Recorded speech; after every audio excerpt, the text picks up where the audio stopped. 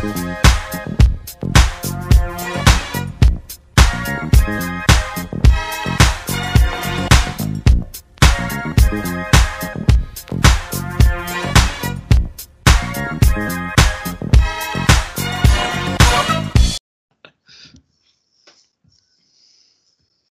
and welcome to episode 22 of Fish Across the Pond, a Miami Marlins UK baseball podcast. I'm your host, Peter Pratt, and joining me this week, usual guests, Lee and Dan. How are we, guys? I'm good. Yeah, I'm very well, thank you. Good. Good to have you along, guys. Rob, unfortunately, can't make it. He's trawling around London, lost, I believe, so at the last minute, we've got a special guest in, the man behind the UK Padres account. And 1/4, I think that's correct, 1/4 of Bat Flips and Nerds, Tom Pringle. Tom, how are you? I'm very good. You sound incredibly enthusiastic. Are you always this enthusiastic for a Marlins pod? I start high levels of enthusiasm and then fade towards the end. So, yeah. That's probably fair. It's probably the reverse of our season, actually, where we've started slow and built. So, anyway, Tom, good to have you along, mate. Appreciate you joining us. Thanks for having me. I appreciate it. Good, man. Before we get stuck into the Padres as a team at the moment and looking ahead to the series starting tonight, I was just keen to touch upon the Bat Flips and Nerds side, actually, ahead of that. And I've always been interested to understand how you guys came together, actually, how long that's been going, because from seeing you guys at the London series, it's really taken off. You know, a lot of engagement now. So interested to understand how it all came together, how long you've been at it, what we should learn and what we shouldn't do on podcasts as well, maybe useful. So it all started in 2016. I've been following John McGee on Twitter for some time. We've been chatting away about Red Sox stuff quite a lot. And he put a tweet out one day just saying there's no UK baseball podcasts. Does anyone fancy doing it? So he tagged me into it. He tagged Nick Miller into it as well as a Guardian writer. And I can't remember who the third person was, but they never actually responded at all. So I said, yeah, I'll be up for that. I said, but if you're going to do it, let's call it Bat Flips and Nerds in just to recognise Goose Gossage, where he just had his huge rant about Joey Bautista doing the bat flips. And said, you know, it's ruining the game. All these nerds coming along and destroying it with statistics and all these players doing bat flips. So I had this name in my head and just thought, yeah, if you're going to do it, then let's do this. And it kind of started from there, really.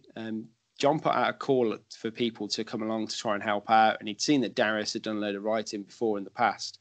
So he reached out to him and said, any chance? And he was like, yeah, I'll be interested to do it. And we thought, you know, well, Darius might be a bit part and he's probably going to be so focused on his writing, he won't be that interested in working with us. And then John had also put something out on the website, the very crude website we had to begin with, just saying if anyone's interested, message us. And Ben Carter came along and he said, look, I'm doing a baseball blog myself, but I quite fancy like doing a bit of a bigger project. He said, would you have me? And we were like, yeah, sure. And that's kind of where it went. And we agreed between the four of us, look, we're going to try and do this podcast and we'll just do what we want and just say what we want in terms of content. We're like, rather than try and be another baseball podcast, we'll just do what we want, really. So we ended up, like, early days, started having very silly games and long discussions about stats and, you know, what this stat means, etc. And, you know, we got a few listeners, but for us, it was like, well, we're just four blokes talking about baseball. We're quite happy with that. If people want to listen, that's cool. Like, come along and enjoy it with us. If you don't, that's fine. If you've got any tips for us, then please let us know. So it kind of went from there. At the same time, John was working in London. He happened to have a meeting that included somebody called Charlie Hill, who was working for MLB UK and starting that up, really, where it was kind of like three blokes in an office going, how do we try and encourage baseball in the UK? And he kept like giving John a bit of a nudge and essentially saying to him, look, stick with this because something big could be coming to the UK very soon. So John was very much like, guys, this could be quite big. Why don't we just keep it going? We initially started sort of doing one a week, maybe one every 2 weeks in terms of the podcast, and the writing was very, you know, very infrequent in terms of what was getting pumped onto the website. So when it came to the podcast, we decided to try and make that a bit more regular. And we did get to a stage where we were doing like sort of once a week. Then we sort of started seeing more of the team accounts getting created. We obviously saw Joe Mellows come along as well, and he reached out to us, and we were chatting with him quite a bit. And it's quite nice to actually see all this engagement happening, and we're getting regular questions from people then, like people like David Tate, who's one of the Mets fans. He was quite a regular contributor to us. And we know the guys coming onto the podcast as well. I think one of our more popular pods that we've done in the past was the divisional roundtables. Which when I was hosting them, it was so good for me, because you know what it's like. I don't know if it's the same for you guys, but I get very little time at home, and the time that I do get, I'll try and focus on the teams that I want to watch, you know, whether it be the Red Sox or the Padres, or, you know, someone in a good pitching matchup. I try and watch those teams. So when I was doing the divisional roundups, it was quite good to chat to other fans and actually understand what their teams were all about. And it also kind of forced me to read about those teams as well and see what was going on. So it was really nice in that sense to get all that sort of connection between the fans, between other teams, start understanding like, oh, these guys do that in a podcast. That's quite good. And then it just really developed from there. In terms of the London series, where it went from there, we were discussing it beforehand, but it was just like essentially all four of us, except myself and John did both days. It was all four of us on the Saturday working out the press box, and it was just myself and John, with a little bit of Darius doing some stuff in the morning on the Sunday. Ben and Darius, which was fair to them, wanted to kind of be fans in the London series and go and sit in the stands. And we said that, John and I said that from the start. Look, if there's ever a point where you don't want to be in the press box and want to go sit in the stands, crack on. We won't hold it against you. So yeah, when we got to the London series, it was just like, let's try anything and see what happens, which is kind of what we did, which is where the Darius running around trying to get a photo with everyone came from. The boomstick challenge as well. We reached out to a couple of companies and went, look, we're doing it. Let's just see, you know, if they write back and say, yeah, let's do it. We'll do some sort of challenge or some sort of promotion with you. So it was a big learning process, but it was really good. John and I feel a bit better going into the next series, and also just going forward as well, because it kind of, I'll be honest with you, it's a bit of an exclusive. It was all getting a bit of a drain leading up to the London series. There was so much bickering and fighting and just such negativity going on Twitter. And I'd look at it daily and just be like, why are people still kicking off about this? Why are people still saying that no one's going to turn up? Why are people still saying there's going to be rubbish food? Why are people still worried about the weather? Like, they were looking at 14-day forecasts and getting excited about 20% chance of rain. I was like, the weather people get this wrong 24 hours in advance. Can we wait until the weekend before we get excited? So it did all get a bit of a drain, but, you know, we all got there in the end, and it was absolutely epic. Yeah. Main highlight or main takeaway from it, mate? I love the diversity of fans that were there. And I don't just mean the teams. I mean diversity of fans from all sorts of race, sex, background. It was just incredible, the amount of people that were in the stands. The age thing for me was huge as well. Like, we had the what I call the classic Channel 5 baseball fan. You know, that sort of 50-year-old guy. He's got his Mets jersey on. The typical Channel 5 man. All the way down to kids just going to watch it who never watched it before, and they were there in a Yankees or a Red Sox jersey. I was just so happy to see it. It was amazing. The fact that there was zero issues on the day that I could see and heard of. There were zero problems, and everything seemed to run on rails. So, you know, no pressure for 2020, but that's what's going to happen. Was it real baseball on the field? And in your opinion, there's a bit of negativity about that one, but. Was it? I mean, to me, it looked like baseball. I was getting balls. I was in the outfield on the Saturday, and there were balls coming my way, and it looked real to me. I think, yeah, it's baseball, isn't it? Anything can happen. You know, it could have been. We said in our preview pod, if it was a perfect game, we would have loved it. But then people would have complained, well, that's not real baseball. Well, you know, you saw a perfect game. What are you complaining about? I said it as well in the tweet recently on the Backflips account about the Cricket World Cup. You know, oh, that's not real cricket. Don't watch that. That's rubbish. It's a ridiculous thing to say. Baseball is unpredictable in its nature. So it was baseball because it was unpredictable. Yeah. I'm with you, mate. I thought it was absolutely awesome, to be honest. It was my missus said to me after the first inning, she looked at the clock looked at me and just said, "How many innings are there?" And I said 9. And she nearly passed out then when she said, "This could be 9 hours." Are we allowed to swear on this pod or not? Yeah, of course. Right, we're recording after 9 o'clock. After the second inning, Ben Carter just looked at me and he went, "Fuck me, we've only played 2 innings." She echoed that. Yeah. Yeah, echoed it. Awesome. Hey, one thing I will ask you, mate, just going back to your bat flips side as well. Because what I was hugely jealous about, actually, and I'll need to circle back on this with you next year. I was there on the Friday in the for the workout day stuff, and you guys were all trotting around, right up and close with the players, with all the various media guys, etc. Who was the best interview, if that's the right way of putting it, or best person you engaged with, the most exciting, fun while you were there? So Boog Sciambi was amazing with us. Like, he just, as soon as he saw us and John went, "Hi Boog, my name's John, I interviewed you a while back." He's like, "Hey John," and like gave him a big handshake, and then John introduced us to him. That was great because Boog just like explained a load of stuff. He pointed out a load of people, and then I'm sure John has already said this before. I think he has. He said, like, "Who do you want to meet?" Anyone. And there's all these stars there, all these different people, and we all went, "We want to meet Ken Rosenthal." And he was like, "Really? That's who you want to meet? You want to meet Ken?" He was like, "I can get Ken now." I was thinking something a bit more difficult. And we're like, no, we want Ken. To be fair, I can't even like pick one out really because everyone was so great. Like, chatting to Brock Holt was good. I can't imagine you do, but if you follow him on Instagram, the videos of his little lad just running around and doing silly stuff are so much fun to watch. He's brilliant, the little boy. Who else was there? JD Martinez was great, saying "Hello, mates," as he introduced himself to us, which was good fun. Yeah.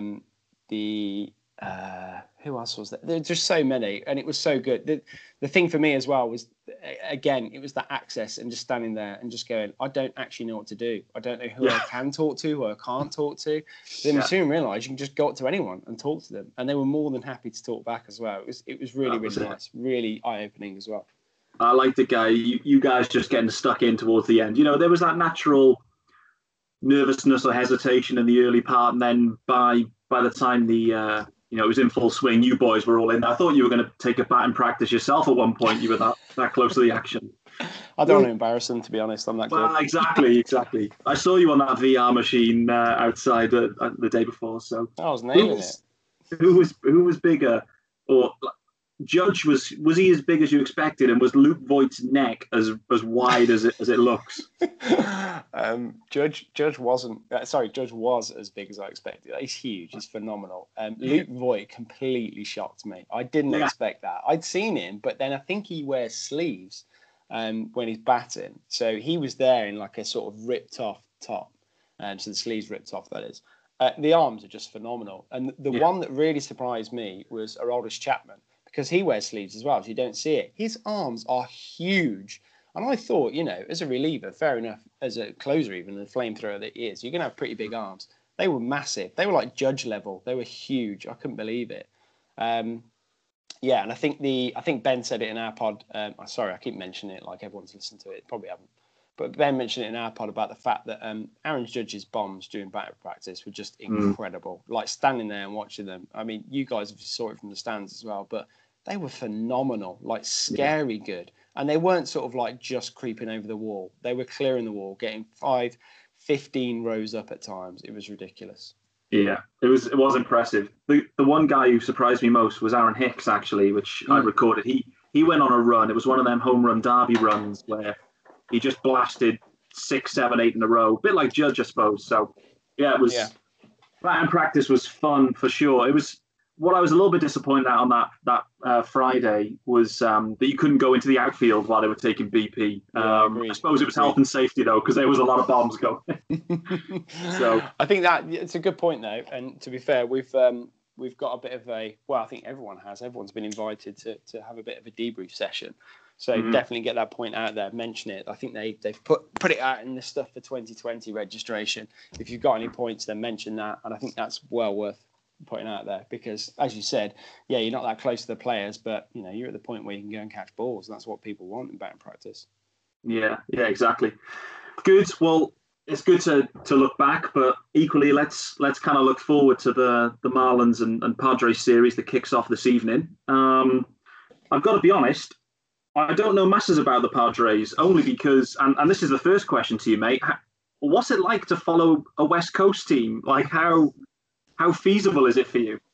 It's not too bad. So I'm not one of these people that can stay up late. I've already said to you, I mean, it's 9:15 now. I'm starting to yawn at this point. With two young kids, I'm in bed at this time usually. So I'm not one of these ones that can stay up until 3:00 in the morning watching games. I'm a condensed game man. I just watch it in the morning. I'll read the write-ups and just check it out that way. If there's anything really pertinent, if there's been a pitcher who's had an amazing game, I'll then probably go and watch the full game later on in the day at some point. But in the morning, it's iPad in front of me, breakfast, because I'm up before the rest of the family to go to work. I'm leaving the house at like 7:00, so I can sit and do a good hour of just condensed games, just sort of filter through and watch them all. Starting with the Padres, then usually the Red Sox, and then work my way down. Any interesting news stories after that? Yeah, good way to go about it. Makes sense. So the Padres are in the NL West. They're 45 and 48 as we record this evening. Mm-hmm. And this sounds worse than it is, but 16 and a half games back of the Dodgers. So in effect, it's the Dodgers and everyone else at the moment, it seems, in that division. You've got obviously the Diamondbacks, Rockies, and the Giants as well. And the four of you are all kind of battling away, actually, and taking games off each other. 3-7 for the last 10, including a 3-game losing streak at the moment. So have the Marlins caught you at a good time? I think so, yeah. And the thing is, the Padres seem to have sort of ebb and flows. On Baseball Reference, you can look at the game results and it gives you a little graph. And if you look at it, I'm going to do a symbol that you can all see, but clearly no one else can watch this. But it's like a sine wave just rotating up and down like that, where that's the Padres. It's like they're going to win 3, they're going to lose 3, they're going to win 3, they're going to lose 3. And if you look at their splits for the year, every single month's pretty much, it's 1 or 2 games in it for how they've done in terms of their record. And that's really been their season, to be honest. It's been a season of surprises. It's been a season of, everyone expecting one thing to happen and a completely different thing has happened. Something going absolutely right has gone completely wrong, and something that everyone expects to be terrible has been pretty good. But we can go into detail if you want. Well, and I've barely seen any Padres games this year. So what are the kind of strengths of the side at the moment? Is it these big name signings, or is it pitching, or bullpen? What I know is the NL East is having serious issues on the bullpen side. So any bullpen is better than theirs at the moment. So I'm sure that will be a strength compared to anyone in the NL East. But what is it for you guys at the moment that is a strength? So the strengths-wise it's got to be the lineup. You've got Fernando Tatis Jr. Hitting leadoff, who's just incredible. If you haven't seen a Fernando Tatis Jr. highlight this year, I don't know what you've been doing with your life. He's stealing home on infield pop-ups. He's going from first to home on like a routine sort of fly ball. He's avoiding getting tagged out of first base, which I think was last night or the night before, when he was clearly going to be caught stealing and managed to avoid it. He's smashing dingers, he's stealing bases. He's just incredible to watch, and his defensive side of it as well. I think that's a key difference to the Padres this year. They've actually got a third baseman. They've actually got a shortstop. They've gone through years of just having a terrible infield and just sort of like getting by with a half decent first baseman, and then second, shortstop, and third has been absolutely dreadful. So strengths-wise, is the lineup definitely. As not really a strength, but a surprise is really the starting rotation. Joey Lucchesi, who was expected to be sort of, a 3-4 starter, has actually done quite well and anchored that rotation really. You then had Chris Paddock come up. Obviously, Chris Paddock from old. He's come up and not, I wouldn't say surprised, because he was expected to be good, but I don't think people would expect to be this good. He's had one bad start against the Dodgers and one against the Yankees, I think, and the rest of it's been pretty solid. He's been really surprising people. But he's on an innings limit anyway. I think he's expected to go 150 or 160, and that's it. And he's currently at 101. So we're not expecting much more out of him. Mm-hmm. Eric Lauer has actually been quite a surprise as well. He's been fairly steady. I think that's it, really. There's not really been an ace in that rotation. So like I say, it's not been dreadful, but it's been, better than expected. Mm-hmm. Bullpen. Yeah, now, bullpen. Let's talk about Kirby Yates. Who is the best closer in baseball at the moment and leads the major leagues in saves. And I think he only leads the major leagues in saves because everyone else in the Padres bullpen is dog shit and can't actually get people out. So Andy Green's not going to turn to another pitcher to try and get a save because Kirby Yates is the only one that can get the saves. So he's getting worked pretty hard this season. I think he got asked to do 6 the other night and managed it, but then it wasn't in a good place after that. The bullpen's not looking too good at the moment. There's a lot of call from Padres fans to try and get some bullpen help, but if I'm honest, I think they should probably just leave it and wait for next year because the Dodgers are pretty good. Well, that's it. I mean, and that's the challenge for you guys. The Dodgers have been good for for years really, but they're on a real good run at the moment. So, is the strategy for you guys kind of bide your time a little bit, keep building, keep adding pieces, and then, as they tail off, which, inevitably teams do tail off, at some point, you guys are there to capitalize, I guess. I think so. I think realistically, though, as every Padres fan should realise, they're not going to win the division for some time. So it's going to be a wildcard slot. That's all they're going to hope for. The Rockies are having a bit of a wobble at the moment. The Diamondbacks are looking at potentially moving Robbie Ray on and then maybe Zach Greinke as well. So they could be seeing a bit of a sale there. The Giants, oddly enough, have had a weird resurgence and they're kind of 8-2 in the last 10 and they're doing all right, but I don't know if they're going to maintain it for the rest of the year. I think you're right. You got to wait for the Giants to tail off. The Dodgers to tail off a little bit. But I think the key is the other 3 teams in that division. The Giants are really going to have to enter a rebuild, and they kind of are already. And you've got to kind of wait on the Rockies and the D-backs to go into their rebuild, and then strike while the iron's hot, so to speak. So I think expect the Padres to get busy in the off-season, looking at starting pitching and bullpen help. But for now, I don't think anything's going to happen for the Padres.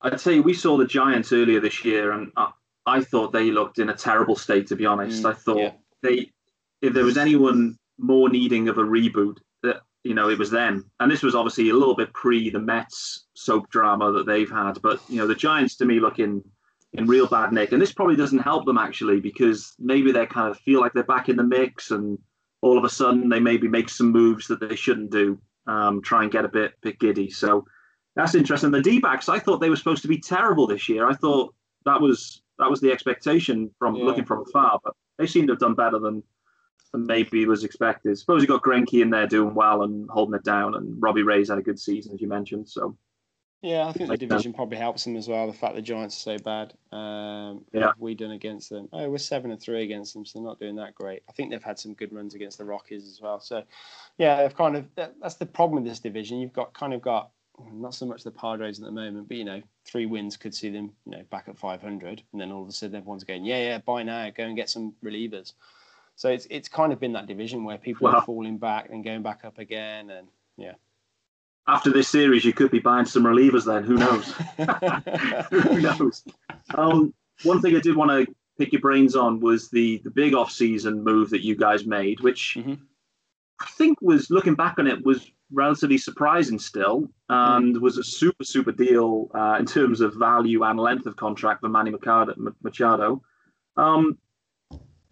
Any impressions on that? He's definitely earned his money in the last couple of months. He's been absolutely phenomenal for the Padres. As I said, you probably don't even know this name, but Christian Villanueva used to be at third base for the Padres. He was an absolute nobody and was dreadful. You had Ryan Schimpf there as well, where it's strikeout or home run. That was it. He had like a 152 batting average or something, but had like 30 home runs. He's just bonkers. So they've actually got somebody who can play the position defensively. They've also got somebody who, despite many rumours of being a clubhouse cancer, has actually helped bring the clubhouse together a bit more. And I mean, there was a picture of them all flying off to Miami 2 days ago where they all dressed as Manny. So they're all in their silly outfits and their white suits and flashy yellow trainers. So he's clearly not that much of a cancer. He's been phenomenal, absolutely brilliant. I mean, shirt sales have gone through the roof in in San Diego. They've seen a lot more people signing up for season tickets. There's the ballpark, from the reports from everyone out there, is absolutely rocking. And I think there's an element of Manny and also people like Fernando Tatis that have made that difference. Yeah. He's been I didn't like his. I'm quite happy to say that I didn't like his play and some of his attitude and not running out grounders, etc. In the past, and I'm still not particularly happy with that. But when the player's playing well for you, you can't really complain that much. And he's not done anything that I'm aware of this season that's controversial. But you do see him just jogging out those grounders to third base, and you're not going to see that for Fernando Tatis Jr. But then maybe Fernando blows out his hamstring one day trying to run out one of those grounders and just screws himself. So there you go. It's all about preservation, isn't it? So yeah, more than happy, and Padres faithful are more than happy as well. What scale of 1 to 10? How likely is it, do you think, that he sees out the full entirety of that deal? I think it's unlikely. I think it's unlikely any player does now, is there? A lot of players just move on towards the end of a deal. Just they either get packaged and moved on, or they want to go somewhere else. I think if we're honest with ourselves, the Padres probably won't compete until about 2021. It'd be nice to see them in the wild card next year, but I think 2021 is a real solid year for that starting pitching to come through from the farm system. Yeah. If it doesn't all work out, you could see a 24-25 rebuild going on, which means that's towards the end of Manny's contract. He could get shifted, so it wouldn't surprise me. I don't think there's a stage of him that wants to leave, especially he's only 7 months into the deal. Yeah. But, there's nothing that's really struck me to go, he doesn't like it here. He doesn't like playing in this ballpark. So, unless there's outside influences that move him on, I could see him running it out, but then I could quite easily see him going after like 6 years. Yeah. Oh, well, time will tell. What about for you guys this year? Wildcard's still a possibility or very unlikely? I mean, technically it is, yeah, but I think it's unlikely. I don't see them getting into the wild card. I don't think AJ Preller's kind of in that mood that he was in. Oh God, was it 14 or 15 when he brought in Kimbrel and Upton and just sort of blew the farm system up a bit? I think he's kind of had his fingers burnt then and learned his lesson. So he's well aware of what's in the farm system and you can see what's coming. So there's no way they're topping the Dodgers this year. They cannot top the Dodgers, and that's kind of the way you got to look at it, haven't you? Are we going to get to the NLCS and top of the Dodgers? No, unlikely. Well, it's pointless trying to blow up the system now just to scrape into the wild card and then go against the Dodgers. I know it's kind of defeatist and the fans will want to see him in there, but I think you just ride out the rest of the season and see what happens, see what you can get. We've already said that we're going to see Paddock get shut down. I don't know how many innings Lamette's going to do because he's still, coming back from Tommy John. And it depends if they keep hold of Kirby Yates. They might end up trading him. He's under team control for another year after this one. So they might want to keep hold of him, or he's in his prime at the moment. They might want to shift him and try and get another couple of pieces. Well, that's it. I mean, it's a tough decision to make probably actually because if you got another year lined up for him, but equally he'll be a huge asset right now, and that's there's a ton of teams that need bullpen help and closers for sure. So they're about as valuable as it gets right now, other than maybe some of those elite starting pitchers if you can get them. So we'll see. So for the series, we'll just kind of touch upon the series itself now. Allen's going tonight against Yamamoto. Not sure. We know who the starters are for the following 2 days. Paddock, you were thinking the Thursday, and Lamet. Yeah, according to ESPN, it's Paddock and Lamet going on the next 2 days. Yeah, interesting mix then of pitchers, I think. We've got Yamamoto going, and then I think Trevor Richards and then Caleb Smith should round it off. So again, interesting mix-up from our side as well. What we expected to see from Allen? I don't think I've ever seen him pitch. I don't think so. No, he's only just been called up recently. I'm just going to bring up his game log and make sure I'm getting what I'm right. What I'm saying is correct. So he's pitched in relief more recently, just filling in for Lamet actually. But he's had one poor start against the Giants where he gave up 6 runs over 4 innings. But that was at that stage, as with most starting pitchers, when they're giving it that much, they're just left in the game really to try and fill out those innings. But his previous 2 starts were at Baltimore and against the Brewers, and he did okay. Wasn't too bad. He was walking quite a few batters, but he was okay. He wasn't like lights out. It wasn't crazy good, but he's got like quite a lot of backing behind him in terms of his prospect ranking and things like that. So I think he could come good, but I don't know if this season's the season to do it. He's clearly never pitched in Miami, so we have no idea what he's going to be like there.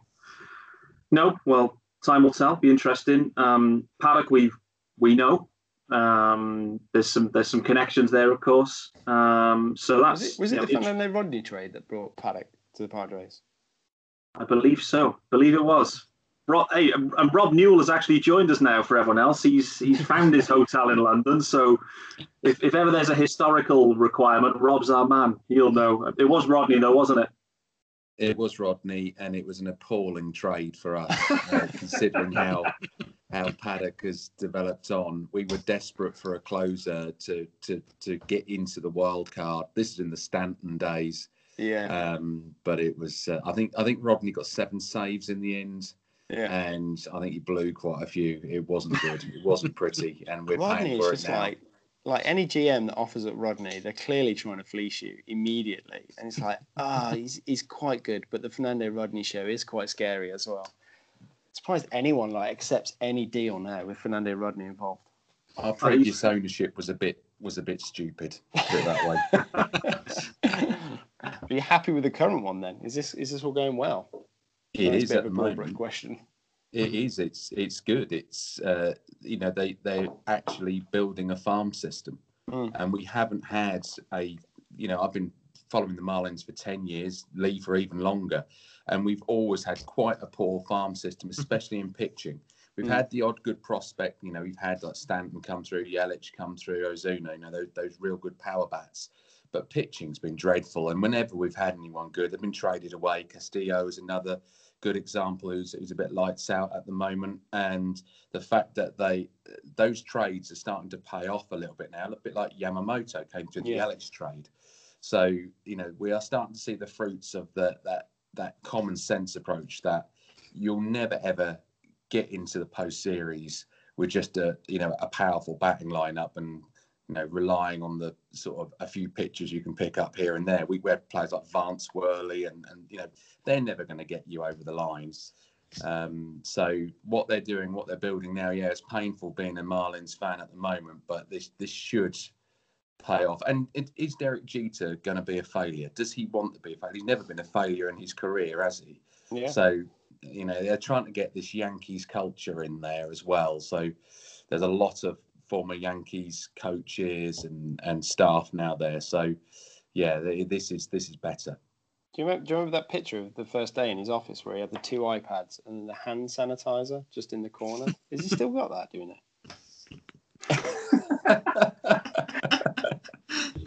That sounds like one of Dan's offices. That I think. I want to try and find that picture now. Yeah, who was it? Was it someone coming into his office and when it was taken, or how was that? What was actually going on in that time? Yeah, I do remember this. That was Jeter's office, wasn't it? Here we go. I found it. This is no good for podcasting. I always do this. This is no good for podcasting, but you have to edit this out because it's taking ages to load. So essentially, the tweet was "A new era begins," and it was from the Marlins account. And I'll show it into my camera. So there we go. So it's got 2 iPads next to each other, and then just like a stand with hand sanitizer on it. So it's not like on his desk. It's just this bit here. I don't know what that is. Like, why would you have it on a stand separate away from the desk? It's following him around like an IV or something, isn't it? Yeah, that's what it looks like. He's got to keep his hands germ-free for all those rings he's got to wear. That's a very good point. Very true. Hope there's some Marlins ones there one day. Well, You can hope. Maybe 2021. Sounds like 2021 is going to be a brilliant year, actually. It's going to be competitive. If you guys are saying it's 2021, we're saying 2021. Everyone else is saying 2021. It'll be one hell of a year of baseball. Hopefully there's some London games in 2021 as well. Yeah, I think the Phillies keep rolling a year, don't they? They just keep pushing it on an extra year. Yeah, that's it. They keep pushing it back. Good. Well, Tom, let's have some bold predictions from you, mate, ahead of this series. Only a 3-game set, but we ask everyone, and the guys, while we're on it, if we can give our predictions, our prediction table will be updated accordingly. So, what are you saying, mate? Are you going bold? Are you pessimistic? I'm frantically looking at your starting pitchers because I have no idea what they're like. So I'm going to say the Padres lose tonight. I'm going to say that Chris Paddock pitches an absolute blinder and wins the second game. And I think the third game, I think Dinelson Lamet's going to get blown out and leave the game early and leave it to the bullpen. So I think the Marlins are actually going to take it 2-1. Oh, wow. Wow. That is... Well, I like your method there anyway. So, but you will get at least 5 Fernando Tatis highlights. I can't wait to see this guy. Is he just on the... I'm going to go on to fantasy baseball now briefly. Is he a first-round pick next year? I know you took him in one league anyway, first round. But first round, number 1 pick. We'll put it this way. I put I don't think I can find the tab now. I put a tweet out just on the... there we go. So I put it out on the Padres UK account. In terms of WAR, Fernando Tatis Jr., this is Fangraphs WAR, Fernando Tatis Jr. is 16th at the moment in the leaderboard. If not for qualified hitters, if you reduce it down to 250 plate appearances, or 240, because he's got 249, everyone above him has, apart from Joey Gallo, at least 360 plate appearances. So he already has the 16th most WAR in baseball in terms of hitters, despite having roughly 150 plate appearances less than everyone else. He's phenomenal. He's playing so well. Somebody last night called him the next Mike Trout, which I'm not too sure about, but he's just awesome to watch. He's so much fun to watch. Like any game, you get something out of him. Guarantee it. Well, looking forward to that then. Bloody hell, what a build-up. He'll probably go 0 for 4 tonight with 4 strikeouts, but of course. 0 for 4. He'll injure his hamstring and be out the next 2 games. That's it. Well, there we go. Awesome, Tom. Well, listen, appreciate you finding the time to speak. I know you've got, this is past your bedtime now, mate. Looking at it, it's almost... Way past. It's almost 25 to 10, mate. So, listen, we'll catch up during the series anyway, of course, mate. See how your predictions go. We'll hopefully catch up later in the season. I don't know, will we see you guys again? I know we've obviously played each other. This will be the second time around, so that should be it, yeah? Yeah, I think that's it, isn't it? Yeah. I think it will. So, awesome, mate. Well, appreciate it so much. We'll catch up during the series, as I mentioned, and we'll speak soon, mate. Yeah, thanks very much for having me on. Take it easy, guys. Have a good one. See you, Tom. Thanks, buddy. Cheers, bye. Hey, Rob. Hello. Rob made it. Top man. Yeah, I've for our listeners, I've spent the whole day just being here and there all over the place in London, and my hotel is absolutely nowhere near the train station where my train ticket was. So I apologise for being late. No drama, mate. We got stuck into plenty of Padres talk, so kept it going. Guys, looking forward to this. There's quite a few topics for us to get stuck into on the Marlins side. While we're there on the Padres stuff, though, let's have a quick round of predictions there, guys, because Tom's gone 2-1 to the Marlins, so loving that. Lee, what are you saying, mate?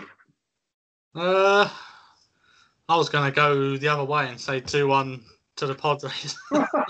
What's going on here? Just because we're playing at home, we're so bad at home that it's just ridiculous. Okay. Yeah, I think we'll win the first game tonight. I think the other 2 could go either way, but yeah, I'll say 2-1 to the Padres. All right. Okay, mate. Dan, what about you, mate?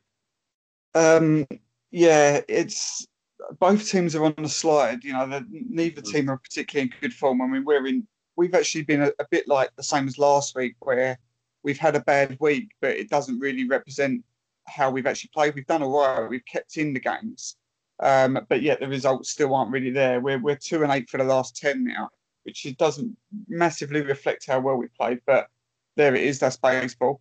Padres very similar. You know, they're 3-7 for their last 10, so that they've dropped off a little bit. And following on from what Lee said, I mean, we're so bad at home, and we're by far the worst team in the National League in terms of home record. And then when you flip that to what the Padres are doing, they're actually only one of 4 teams that are over 500 that have got a positive record away from home in the whole National League. So it does again point to another defeat for us. So I'm going to go with Lee, and I'm going to say a 2-1 Padres series win.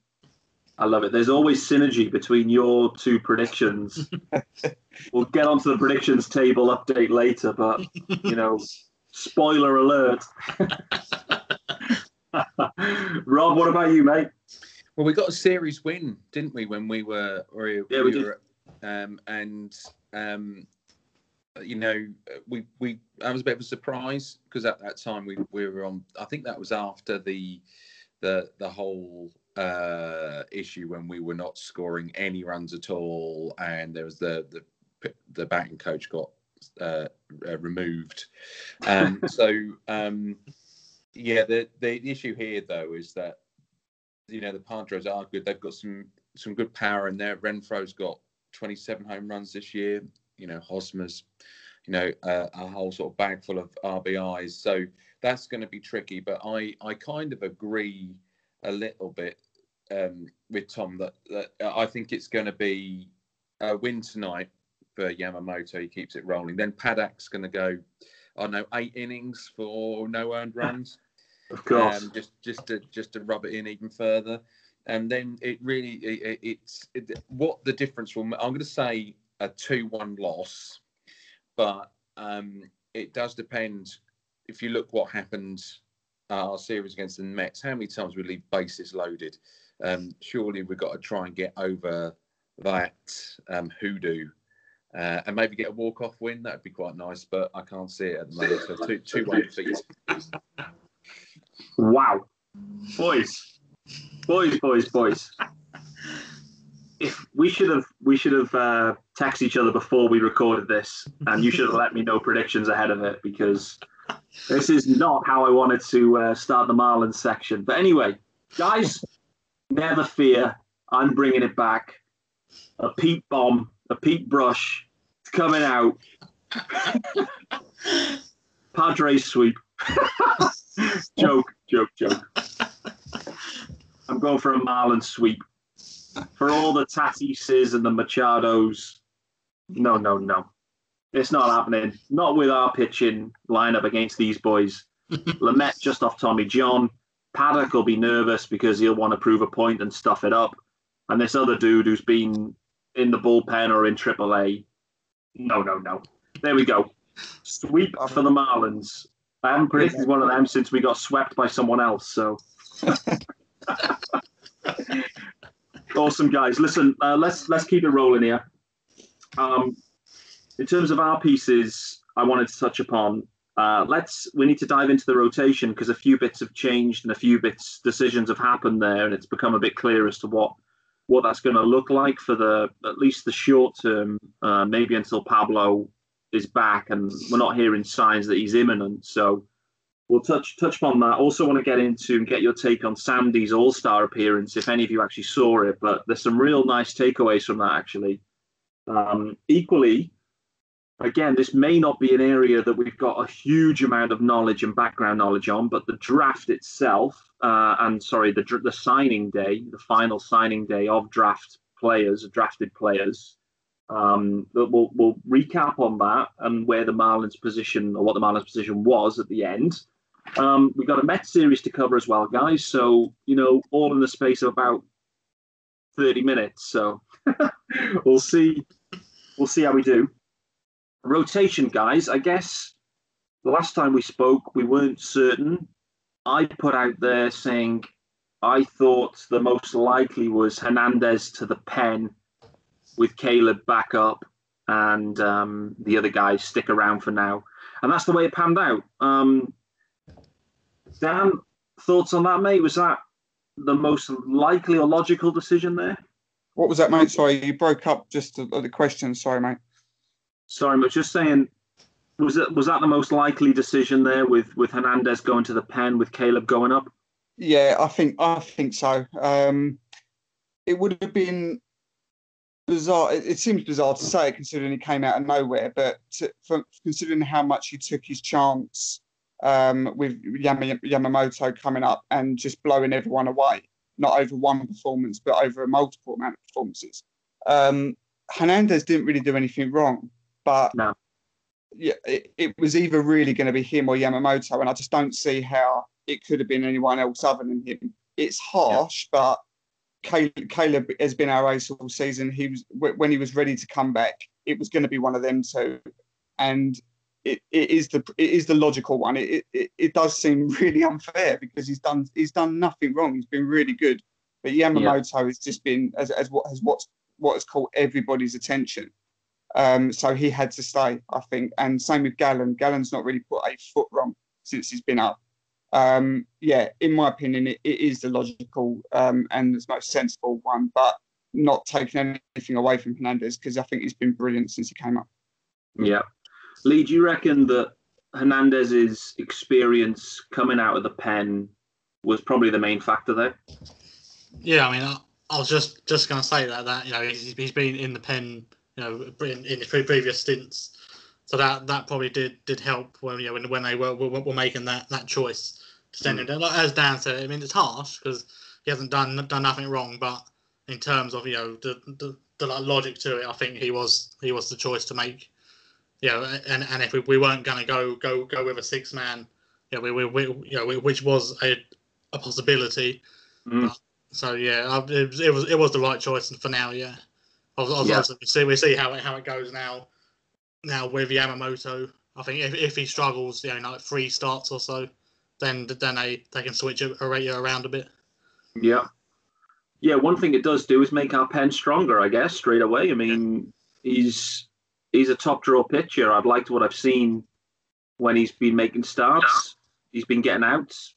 It makes our pen better, and it's not been the greatest pen. With Chen and Conley in there, it's never going to be the greatest pen for sure. It's the numbers aren't going to look great, but anyway, I think that was the most likely outcome. It'll be interesting to see what happens with Yamamoto and how he goes, what the plan is with him, what's happening with Pablo. If everyone stays fit, we'll see. I mean, there's so many options there, and there's a few guys down at AAA, Rob, as well, maybe that are knocking on the door as well, mate. You think? Not so much with the starting pitching, because we've seen most of them come up. So tonight, for instance, Robert Duggar, who had come up from Jacksonville, was pitching tonight. Struggled a little bit. I'm still watching the end of the Baby Cakes game at the moment. They're currently top of the 9th, 2 out. They're losing 8-9 against Omaha with Brinson there to save it at the moment. But Dean's hit 5 RBIs. But anyway, the Dean machine. Yeah, exactly, with a home run as well. But that was a good example that a few of the guys that have come up. The other one that was was a potential prospect before the end of the year was Nick Neidert, but he's been injured and he's only now just coming back. So I don't really think they apart from Hector Noesi, who's sort of pitched 112 innings with a 3.21 ERA and has been really decent and good strikeout rate as well. He could potentially come up. But otherwise, more likely in the pitching department is someone like Mike Kickham or RJ Alvarez could come up and help out our bullpen. Alvarez has got quite a few saves this year and with a low ERA, and Kickham's done quite well as well. So, yeah. Where's Touchdown Tommy? Where is he? Right. Well, Touchdown Tommy had a good start, and then it all went. I don't know. He had a couple of bad games. Then was off injured, and for quite a while, and then has gone down into Jacksonville and is struggling.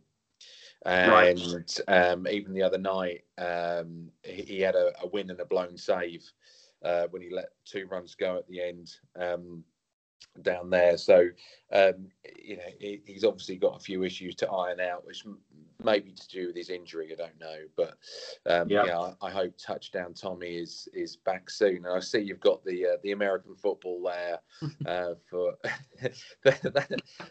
maybe that'll be the good luck thing for Touchdown Tommy from now on. Let's hope so. Yeah, he'll get it back. Let's hope so. Well, I've seen on our bullpen side, as we pressed record, pretty much there was some news flashing around that Austin Bryce has gone on the 10-day IL, and the corresponding move was Guerrero coming off the IL and rejoining the rotation, which I like Guerrero a lot. I think he's got the tools, just needs the consistency.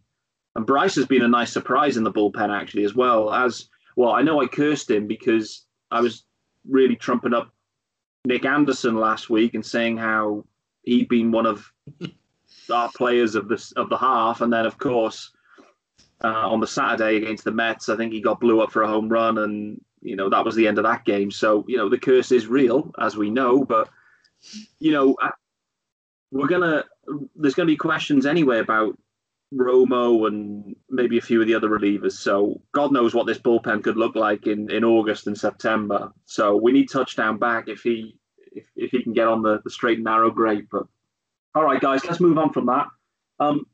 Before I get into this next part, which is Sandy and his All-Star appearance, did any of you watch it? Did any of you see any of it?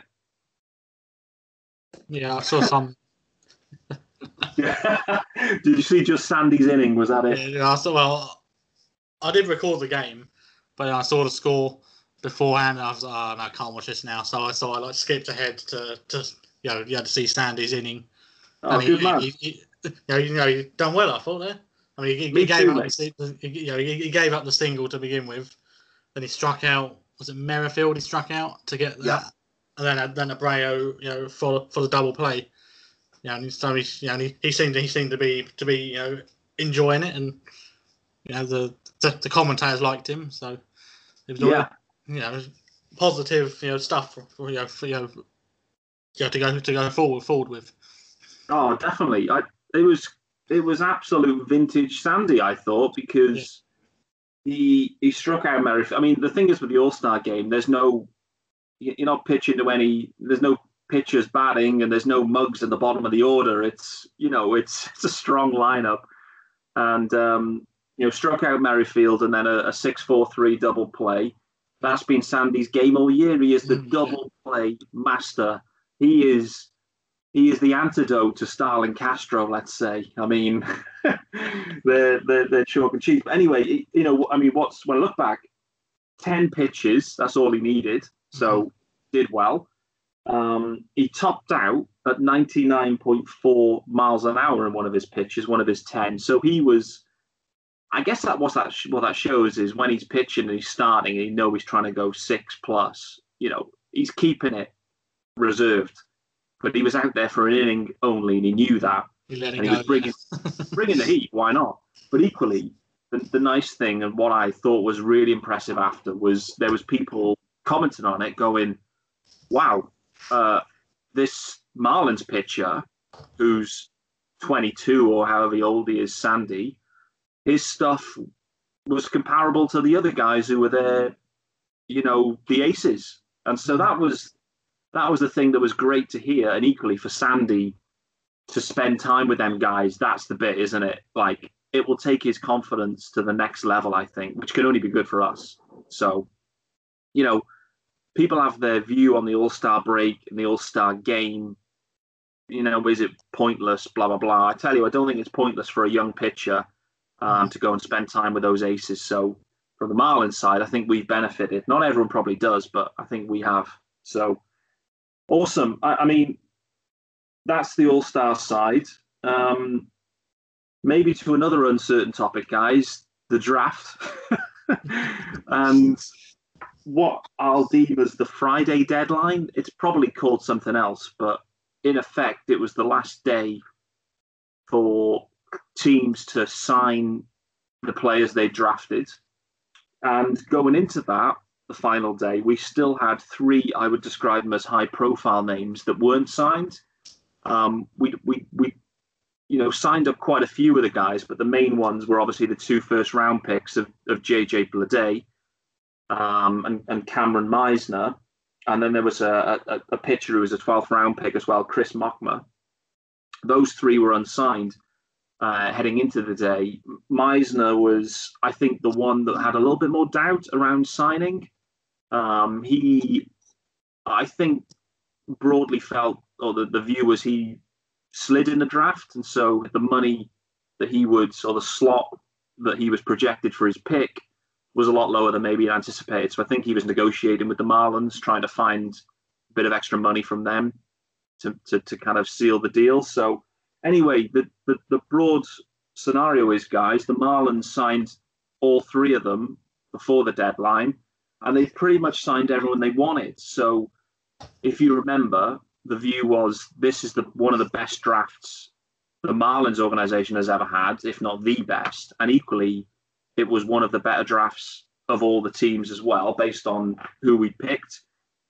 And the view was, okay, but you need to sign these guys, and some of them may not want to sign for whatever reason, may go to college and take those offers. But the Marlins did what they did, and I guess the reason they've done that is they spent just under $13.7 million to sign all of these players, which was just, 4.9% over the allowance and just below the 5% threshold where it would have cost them a potential future first-round pick. So they absolutely went to the threshold. They had about $2,000 left to spare. So maybe they'll throw that into, I don't know, throw it to someone's pot. But boys, and again, we're not experts on the draft, it's fair to say. And when we did the draft, we weren't totally sure how it all worked, and I'm still learning. But for me, guys, and I'll get your take on that, this is a huge, huge win for the Marlins. We drafted college guys who were ready to play pretty much. We drafted guys who were sliding in the draft who had huge amounts of talent, and the view was they were unsignable, hence why they slid. But the Marlins selected them and signed them. I personally feel like this is a huge turning point for the franchise. Rob, what about you, mate? Do you agree with my optimism, or are you still just baffled with the numbers? No, I've got a little bit of clarity thanks to Fish Stripes. I think it was Eli.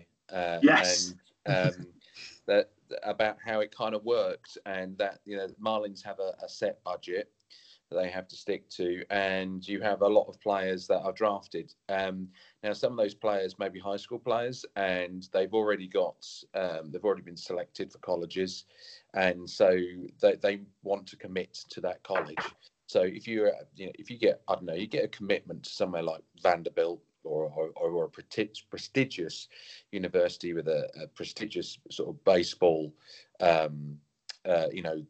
sort of school or coaching or history with it, then you might say, especially if you're a low draft pick and you're not going to get much money through the draft, you might say, well, no, I'll go to college because I can build up my stock and then be a higher draft pick and therefore get more money, or go to a team. Because I do wonder sometimes, if you're being drafted, whether you actually prefer going to somewhere like a Baltimore or a Kansas or a Miami compared to the Yankees, because you might get more of a chance to become a major league player quicker. Yeah. So, and it looks like we've signed as many players as we could. So we've obviously been very, very sensible with our budgeting and getting these players in. With Mockmer, it was really the case with once those other two guys had signed, Bleday and Meisner, it was they had enough money for him, and so it seems to be very, very well done. I like the fact that you got someone like Bleday, who, not being funny, I would expect you probably see him in the Lumber Kings pretty much straight away. He'll go into the Gulf Coast League Marlins first, which is sort of rookie ball, and then I can see him going up into A ball, and then probably next season being at Wichita for AAA. And so you could have him September 2021. I could see him actually playing for the Marlins. So that's quite a quick turnaround. Yeah. Obviously there's a million factors in play in between. So it does seem to be a good draft. Yeah, I agree. Dan, are you going to be getting a JJ Bleday jersey? I think you've got to, just for the name, haven't you? You're going to have the full name? The full name, yeah, absolutely. Yeah, I won't pretend to sit here and have the knowledge that about the draft of the guys and how it all works and so on, but I do know that this guy is supposedly, I think he goes straight in as, is it number 2 Marlins prospects behind Sixto? Is that right? Yeah, so, that's right, mate. Yeah. If that's the case, that's something to get excited about. Yeah, as Rob just said there's a lot of factors. There's a lot of time between what can happen and what will happen before we see him in the majors, obviously. But, this is all part of the process. It's all part of the build, and we're getting, the farm is looking strong. We're putting the pieces in the right place. And to go to what we've done in that sort of budget, to get to that sort of exception with just being below the threshold, that's good. I like that. That's I think it's exciting. So well done to the guys for getting that sorted. Yeah, I think it's awesome, mate. This front office, I personally, again, we're not hugely close to it, but just reading between the lines and seeing bits on Twitter, I think this front office have pulled an absolute blinder in this draft, and I think that will show in a couple of years to come. They'll look back and go, "Wow, the Marlins absolutely smashed the life out of this draft." I think that's highly probable, actually. So I'm really excited. Hey, I'll tell you another thing. I don't know if you saw this, mate, but they had, and I was being a little bit playful on the last pod, laughing at all the international free agents we were signing. We had about 25 shortstops, but I did see, I don't know if you saw this, mate, the 16-year-old lads from Bermuda or the Bahamas, was it? Yeah, I think it's Bahamas. Bahamas, yeah, who was taking batting practice earlier this week in Marlins Park in those spring training jerseys. Anyway, I think it might have been a Craig Mish video or someone put it up, and he was taking BP, 16-year-old kids, and the second pitch on the video anyway, he hit a liner for a home run 400 odd feet. I thought, this looks promising, mate. Did you see that? Yeah, like saying, it's just another positive, that for the players, that we signed. As Dan touched on, for the front office have just done great business here. For this draft, the experts seem to think it's been good. They're saying it was the number 1 draft, for the whole league. So, wow. It's been really really positive. Come 2020, about 2023, the team's going to be really strong. Yeah, you'd think so, mate. Like you said, there's a lot of water to go under the bridge between now and then, and things can happen. But I think at the top of the draft, the Marlins addressed what they needed, and it was college bats that can hit. Power. Yeah, and I think they got it. And I saw both Bleday and Meisner taking BP as well after they signed, and both of them looked naughty. To be honest, they look naughty. So yeah, I'm excited to see those guys. It's just going to be fun. Now we've been talking about them more, and we're excited about it. It's going to be good to just follow. Rob follows them anyway, but all of us can maybe take more of an interest in these guys and watch them kind of come through the system a bit more and have a feel of attachment with them. That's something I've never had before. So I'll tell you what, Pete, one thing that's been really good is watching the Lumber Kings, because you're seeing a few of those players that came through the draft, and yet again we're being shown around the park and being shown off a little bit and shown signs like Connor Scott and Tristan Pompey from last year. Now both of them had really slow starts, but now a really, really worn wing up. So Connor Scott at one point was only hitting around 200 with an ERA, and now he's around 250. And he had a really good night the other night where he had, 4 RBIs. And so these players are starting to come into their own. And we should now start to see them forcing their way through. Because like when we talk about, especially at the moment with like the baby cakes, we're seeing all these pictures come through. When it comes to the bats, apart from the Izon Diaz and Monte Harrison, which we've always known about for a long time, and Austin Dean, Brinson, I'm really struggling to think who else could really come up in regards to a batting sense. There's a guy called Matt Schneider, who was a first baseman who's been injured for a bit, was doing quite well. But beyond that, there isn't anything. So to see these players like Connor Scott, etc., will be starting to pull the way through, and the Mesas as well. Victor Mesa had a very slow start, really now warming up. A couple of stolen bases again the other night. He's ever so quick and showing that kind of promise now with the bat. Yeah, never going to be a big home run guy, but he's going to play that short ball really, really well. So we'll start to see those names coming through. I had him, as soon as they signed him, I had him nailed on for the leadoff spot for the next 10 years, to be honest. So he probably needs to hit a little bit better than that at the moment.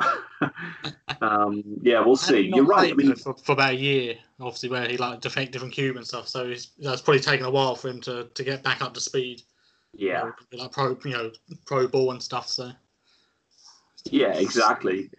It's hard to go off your couch or off the beach straight into baseball. I can testify to that from a cricket perspective. I'd not played for 2 years and went out a game of cricket, and I may as well have had a croquet bat in my hand. It was not good. Guys, awesome. Well, I mean, that was a lot of activity. And it all led up to us having some baseball back after a week off with the Mets series. Caleb was on the mound and against Vargas from the Mets. And it was a very impressive start, guys, wasn't it? I mean, the Marlins were favourites from the bookies' perspective. The Marlins were favourites for that game. And it's one of the only times that's happened, I think, in the last 10 years. So we were favourites and we won 8-4. It was good to have baseball back for sure. There's there's 2 bits I've picked out, and I don't know if you guys have picked anything else out, but I just wanted to touch upon this. 3rd inning, Smith singled, Caleb Smith now singled to get on to first base. And I think there's 2 outs at this point, and the Grandy man was in the leadoff spot, so Grandy was back up, and Vargas had 6 attempts to try and pick off Caleb Smith at first base 6 times in a row. Was he getting confused? Did he think it was Malik Smith on first base, or what? What was Vargas doing? I've never seen Caleb was never running in a million years. No. He threw 6 of the, and I mean, normally the crowd, if you throw twice, everyone's booing. There's no need for it. He threw 6 of them, and then Grandy put him into the upper deck or something for a 2-run homer. And then, to kind of rub salt into the wound, I think then the Cooper Loop came up and went back to back and hit another one. So, that was pure Mets baseball, that guy. What was he doing? And I mean, Anderson went and hit a 2-run shot later, and it was a relatively comfortable win in the end, guys. But I mean, proper comedy from the Mets, proper comedy from Vargas.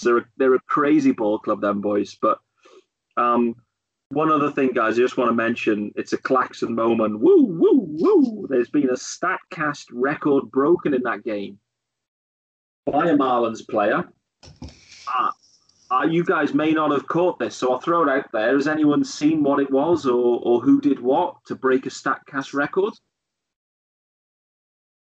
No. Well, here you go. It happened on a double play. Vargas was at bat. Double play. It was a 2-6-4 double play with Rosario on first, and the Statcast broken record was Alfaro's throw speed to Miguel Rowe at second base at 93.4 miles an hour with the throw to gun him down. That's the hardest thrown assist to second by a catcher in the Statcast era, which is since 2015. How about that one, boys? Nice. You've always doubted my stat ability, boys. I know that, but I am back with a huge stat bomb for today. I'm surprised none of you picked that one up. I mean, that was Dan written all over it, that one. Guys, I'm going to lean on you boys now because I didn't see any of Sunday and I only saw a bit of Saturday. So I'll lean on you boys. Saturday we touched upon earlier anyway, but who saw the most of Saturday game? Anyone see much of that? Yeah, I actually saw all of it live up till 3 a.m. I was actually, well, I say I watched it live. I was at a bit of a family do, and I said just as it was coming on, where the night was sort of petering away, I said, "Can we stick the Marlins on?" Because he had a Chromecast. So I had it on my phone and I beamed it up to the telly. So it was on, but I was sort of just keeping an eye on it. But it was a good game. You know, Gallen, I thought again, I thought he done well. You know, 5 strikeouts in 5 innings, 4 hits, 2 earned runs. Got a little bit of trouble walking a few players, but he didn't do much wrong. He done okay. We went down early, two runs, I think in the second or third, I think it was. But then came straight back with 2 ourselves, and then it was the same sort of old story. We let, again, bases loaded. We let it go, and then I did curse you, Pete, because it was Anderson in the pen that gave it away just after you bigged him up as player of the half or whatever it was you gave him last week. And I thought, I've stayed up till the early hours, and the curse is real, has haunted us again. So but it was one of them performances that we've seen so many times already this season, where we're in the game and just little things like don't go away, and then leaving bases loaded again. So it was frustrating, but it's been the sort of story of the last fortnight, really. We've just been within the game, well within it, but just not getting over the line. So a bit frustrated. And then to be honest, I didn't see any of Sunday. I was at a bit of a family thing. My brother's getting married soon, so we had round his to get all our suits all done. Came home, watched the climax of the Cricket World Cup, which was brilliant. And then thought, right, I'll stick on the Marlins and see that we was about top of the 6th, and we was already about 6-1 down. And I thought, I'm not going to bother. So that's it. Well, let's park Sunday a sec, mate. I've got one question to ask you on the Saturday game. Yeah, it's Mets related actually, but how did Syndergaard go, mate? Did he pitch well? Yeah, he did. Let's just bring him up here. He set 7 innings, so he did look good. I think it's difficult to get anything going with someone like him. 9 strikeouts, only 2 earned runs. He looked good. It was always going to be quite a tough session with him on the mound. And then the bullpen done the job. To be honest, they saw it off. So tough one, but just frustrating again, because we've seen it all before with bases loaded and losing it, not taking advantage of it. Yeah, I feel like Syndergaard is one, if not the hottest trade commodity knocking around at the moment. I think it's very, very realistic that could happen in some sort of way. So I was just interested to see what your thoughts were. I mean, it's a quality pitcher. We saw him, I think he was going against Sandy in that complete game, actually. I think that might have been a matchup when Sandy blew him away in 40 minutes. I keep reducing that time by 5 minutes every time I talk about it. I'm sure it was well, and that's probably why it was such a quick game, because actually at the other side you've got Syndergaard, who actually works quickly as well, doesn't he? So that makes sense. So sorry guys, I also missed the Sunday game. So Dan was watching the cricket. I was at Silverstone for the Formula One, sipping on champagne. So I didn't get a chance to see it either. What's a quick summary on the Sunday game, guys? I mean, it didn't sound like a great affair for us. Did you watch it, Lee? I did. I did watch it, and it was frustrating again. We had a couple of situations where we had a bases loaded situation and a couple of players on base. So fundamentally, the number of bats left on base, which is always a bit of a weird stat because you can count the same person twice. Like, for instance, if you have bases loaded and you've got one out, and someone gets out, then that's 3 left on base, and then the next person gets out, that's still the same 3 left on base. But it was 26. And Brian Anderson, although he hit a home run at the end, was kind of guilty a couple of times of leaving a few players on base, which was a bit frustrating. But on the flip side of that game, because when I was watching that game, it was like, oh, we wasted our opportunities again and again. But so did the Mets in many ways. They had quite a lot of hits off Sandy. I thought that Sandy was back to negative Sandy, where he was a little bit hesitant. Okay. And you can see that sometimes where you think, okay, right, he's going to wind it up. It's going to be, he's going to start showing his better pitches, which tend to kind of really be his fastball. He's the change-up works from time to time. He's got his curveball, but I don't know. He seems to be a bit hesitant at times, and Mattingly's picked this up. And I think we've talked about this before. So it's always going to be difficult against DeGrom. But even so, we got 6 hits against DeGrom. So it wasn't exactly like DeGrom was on massive form. And then after that, we just let it drip away. Hernandez let a run go. There was a home run. Chen let a run go. But to be honest with you, they were just normal relief pick sort of performances. There wasn't anything outstanding. But it is one of those games that on another day we could have won that. And the thing I'm finding a bit disappointing about that series, which has annoyed me a bit, was that the Mets were in a right muddle, and this should have been Callaway's sacking. We should have swept it, or at least got a series win. And I think we let it slip from our grasp. Well, maybe that was tactical. Have the record a bit, keep them going. Well, I think it's a good time to reflect and update our predictions league table, guys. We had to actually do predictions over text this week because we didn't have time last week because there was too much excitement. So the scores are in, boys, and just for all the listeners, I went for a 2-1 Mets win. So I was bob on there.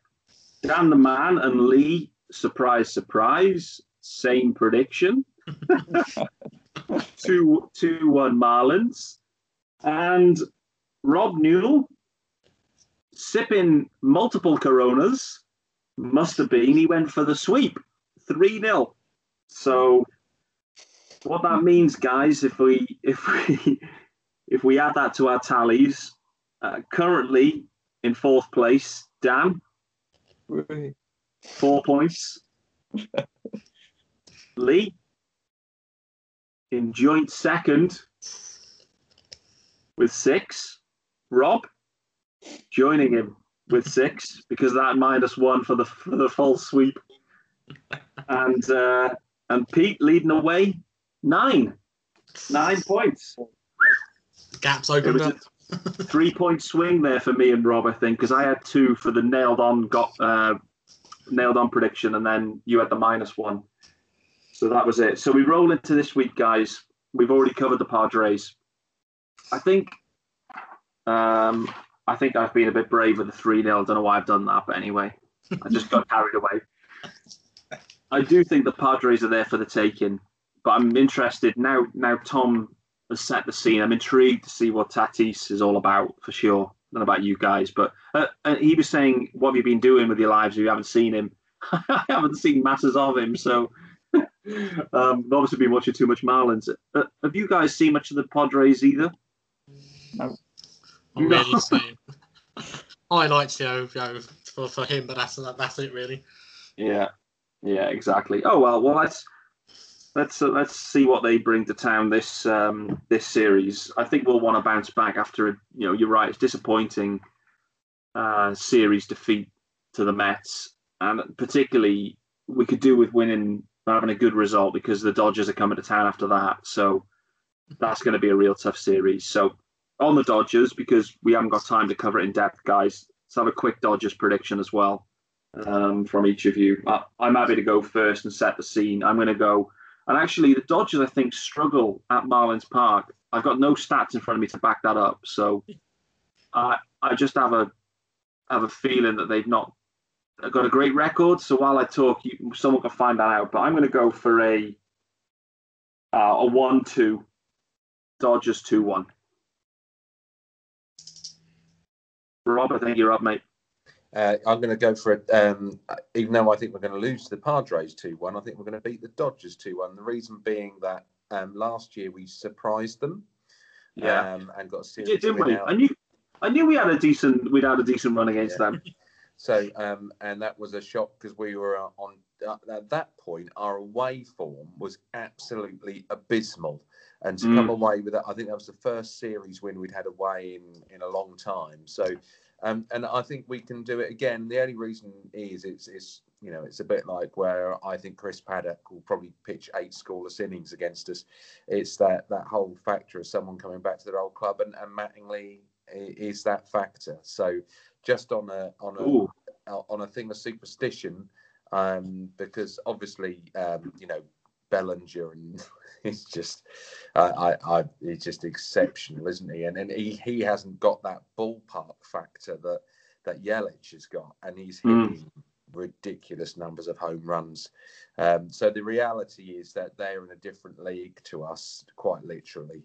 They are immense, and it is their year to win the World Series. Fully is. But we're that type of banana skin that could be there. So for no stats, for no proper reason for once, I just think Mattingly's going to jinx them. I love it. I like it, mate. This is it. This is the least statistical podcast you've ever. we're throwing out absolute prayers in the wind here on stats and thoughts. But anyway, Dan, you'll have a stat to back it up, mate. Give us your series prediction for the Dodgers, mate. Give us that sweep. Yeah, well, I like your stat there, Pete, about they've not got a great record at Marlins Park, but unfortunately it's irrelevant, mate, because they're at home. So I'll give you another stat, and that's that the Dodgers are the best team in baseball at home, which means that. I love your enthusiasm. It doesn't mean a lot, unfortunately, in this case, and therefore I can't see anything other than a Dodgers sweep, I'm afraid to say. Yeah, now I know where we're playing. I may have to... I haven't even seen you have a drink tonight either, which is even more unforgivable. Sparkling water, mate. Sparkling water, would you believe? I've got the same brand of water if I can fit it on the camera. This is it. This is it. Someone spiked our Harrogate Spring water. I know. Because Rob and Pete are talking nonsense here, absolute nonsense. I'm in the world's worst Hilton at the moment in Watford, and it's dreadful. So. Oh my God, we're really reaching out here looking for sponsorship opportunities. Hilton. Harrogate Spring, hit us up. Right, Lee, off the back of that, what have you got for me? I'm tempted to go to sweep, but I say we're nick one game, so 2-1 Dodgers.